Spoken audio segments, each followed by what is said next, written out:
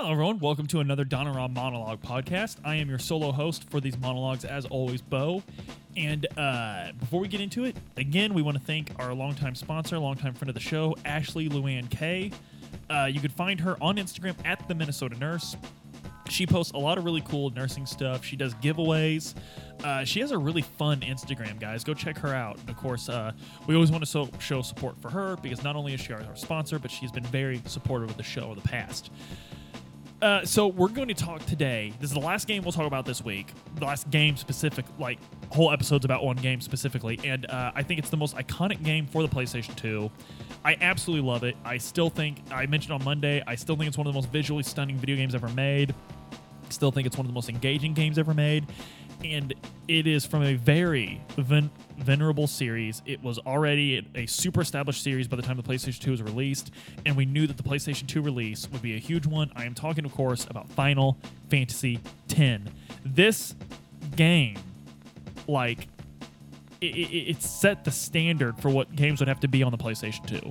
It came out about maybe a year into the PlayStation 2's lifetime. Let me check here, because the PlayStation 2, of course, was released in North America. Hold on, guys. And this is sort of the thing. I love being on YouTube. I love being able to see you guys. I love showing off our awesome shirt. I love showing off these awesome environments that Adam has been able to put into his home for the Donoran studio. But the advantage, and I've spoken about this a lot of week, the advantage that pure podcasters have is when they have to look up something, it's not necessarily as jarring as it is on video, right? Like, but you guys are getting to see my cool phone case with Goku, Kid Goku. Goku with the tail. That's just awesome, isn't it? So the PlayStation 2 was released in North America on October 26th, 2000. So then we get Final Fantasy X on... While I'm looking that up, I'll talk to you about something else. So, Final Fantasy X was, wow, we were really, really, the hype for this game's unreal. I don't think I've ever seen hype for a game. This game, and of course, Final Fantasy X and Halo 2, both from the 6th generation of video game consoles, about 3 years apart in release. I think these are the two hypest releases I ever experienced in my life. Excuse me, goodness gracious, guys. Final Fantasy X is the 5th best-selling game for the PlayStation 2, coming in at $8.5 million. 8.5 million units sold. It was released on December 17th, 2001, just in time for holidays here in North America. So yeah, it about a little more than a year into the PlayStation 2's lifespan, but it was absolutely the PlayStation 2 game. This was the game we were all looking the most forward to. And it's incredible to me because even on the back, normally the back of a game advertises like what you can do in the game. And it does. But it's advertising what they were able to do with the PlayStation 2's capabilities. I think that's interesting. So, characters with voices. Almost every line of dialogue, almost every single line, the blinding majority of lines was spoken. That's huge for a JRPG. Real-time facial expressions. Now, we all have a lot of fun with the Tidus laugh scene. All of us. There's nothing wrong with that. But for you to say that in 2001, that the way these people were moving their faces when they spoke and everything wasn't absolutely game-changing, you're a liar. I mean, you'd be a liar. The fact, what they did with these complete 3D environments, the environments just look gorgeous. It's still such a visually stunning game, and the design in it is just next level. Not just Tetsuya Nomura's character design, which I'm a huge stan for Tetsuya Nomura's character design. I think he's the best. Say what you want about him as a director, I still think he's one of the best video game directors of all time, but as a character designer, the man cannot be denied. And a newly designed battle system. And the environments, it has a very Southeast Asian, sort of Pacific coast kind of feel to it. And that was also inspired by Tetsuya Nomura, who, of course, loves islands. He grew up on an island there in Japan. This would, again, be seen in Kingdom Hearts. But Final Fantasy X remains iconic to us because of the next level that it took the series to. There is no world map in Final Fantasy X. It was one of the first JRPGs to utilize the linear travel system, where you just sort of have a straight path between towns and stuff like that. Its battle system is very different in that you can actively switch out characters during a fight. You'll be in a fight and you can bring in characters that weren't in the fight when you got into it. I love that. I think it's a great way to play the game. The sphere grid is the sphere grid is complicated and frustrating for some people, but I like it because it adds a certain level of customization to these characters. And the cast of characters are great. And the game deals with religion in a very, very real way. It follows the trope of the big JRPG religion turning out to be a bunch of bullcrap, but it handles it in such a way that there was enough of an element of truth to it to where it's realistic these people have followed it for this long. And so it has everything I could want in a video game. It has a fantastic villain. It has excellent characters. The plot and characters are so lovable they got a sequel. That's incredible. It was the first sequel to a Final Fantasy game. To a main numbered Final Fantasy game. It was the first one that got a direct sequel that continued its story. We have a lot going on in Final Fantasy X, but what was going on in the world when Final Fantasy X came out was probably more important. We had an entire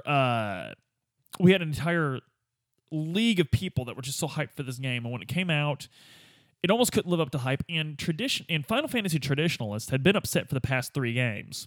They got 9, which is a super traditional Final Fantasy game and a wonderful game. It is Hironobu Sakaguchi's favorite Final Fantasy game.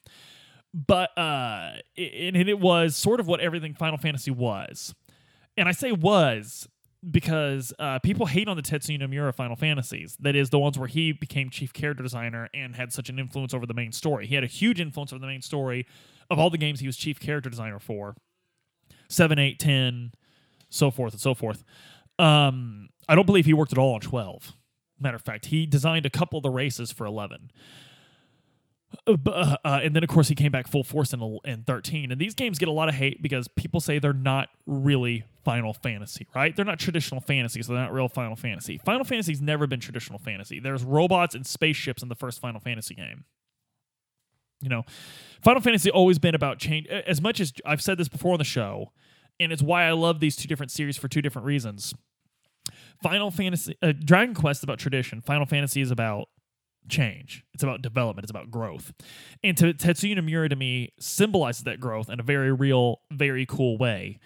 And 10 is just the absolute pinnacle of its growth. 10, everything about 13, everything about 15, everything about 11 and 12, and even elements of 14 were really derived chiefly from the radical changes they made in 10. And 10 is just something. I was talking to a good buddy of mine, Nick. Nick is I would love to have him on the show. Actually, he has a lot of really cool opinions on video games because he kind of dropped off on video games after the 6th generation of video game consoles. He incredibly gifted athlete and musician. Actually, Nick, if you're listening, and I think you are. I know you listen to the Sunday podcast. I hope you listen to the monologues. But Nick, if you're listening, we'd actually love to have you on the show to talk about a couple games. Because the games that you did play back in the day, you were extremely knowledgeable of. But he said that the great thing about 10 was it showed us it showed us what the PlayStation 2 was capable of. It was the most PlayStation 2 game of all time, and I have to agree with him. The first game I think of when I think of a PlayStation 2 is Final Fantasy X. That's actually my copy of 10 that we have over here. It's my copy of 10 and Kingdom Hearts. The rest of these games are Luke Alves.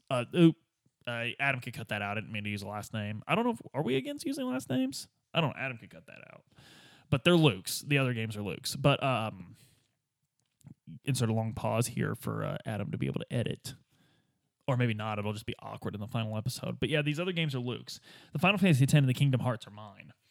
And Final Fantasy X was a turning point for Squaresoft. It was still Squaresoft when Final Fantasy X is the last mainline Final Fantasy game that would really... No, 11 was. Scratch that.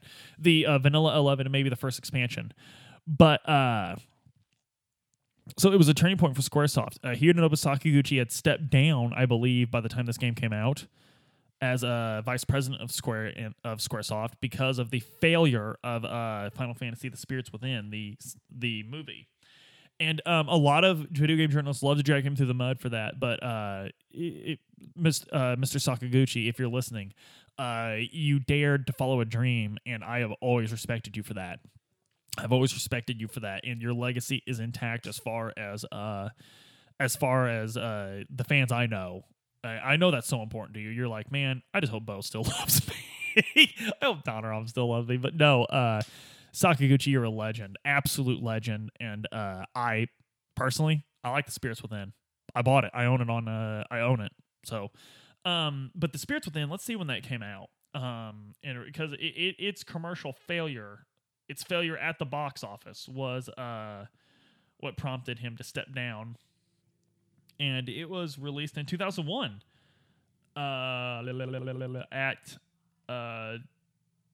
July 11th. July 11th, 2001 in the United States. And what's important to me about that is, so it was shortly after that Final Fantasy X was given to us. And he was still involved in its production, but it was released after he had to step down. So it's really, everything about Final Fantasy X is a changing of the guard for Final Fantasy. Everything about it. All of it. Of course, it was the 10th entry into the main series, so that's always a milestone. But it sold a lot of consoles of the PlayStation 2, I'll guarantee you that. And it was the first game to come out after Final Fantasy had solidified itself as a name in the West. Final Fantasy 7 and 8 and 9 made it an extreme niche thing. Like, it was kind of like a Iron Maiden.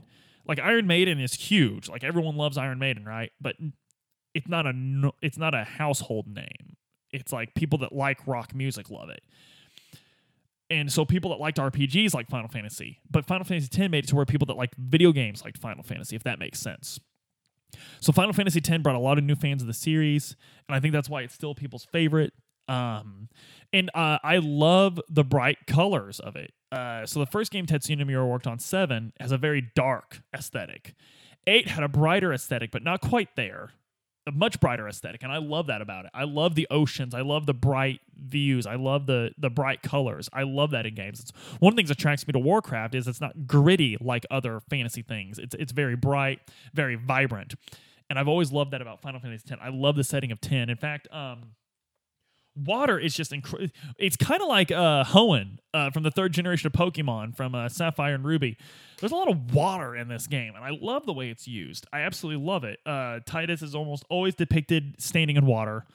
One of the most iconic scenes is him and Yuna in the pool of water, speaking to each other, both dripping wet, of course. And so the first time Final Fantasy tried to make romance has always been a part of Final Fantasy, always. Almost all the games feature some sort of romance, except for the first one.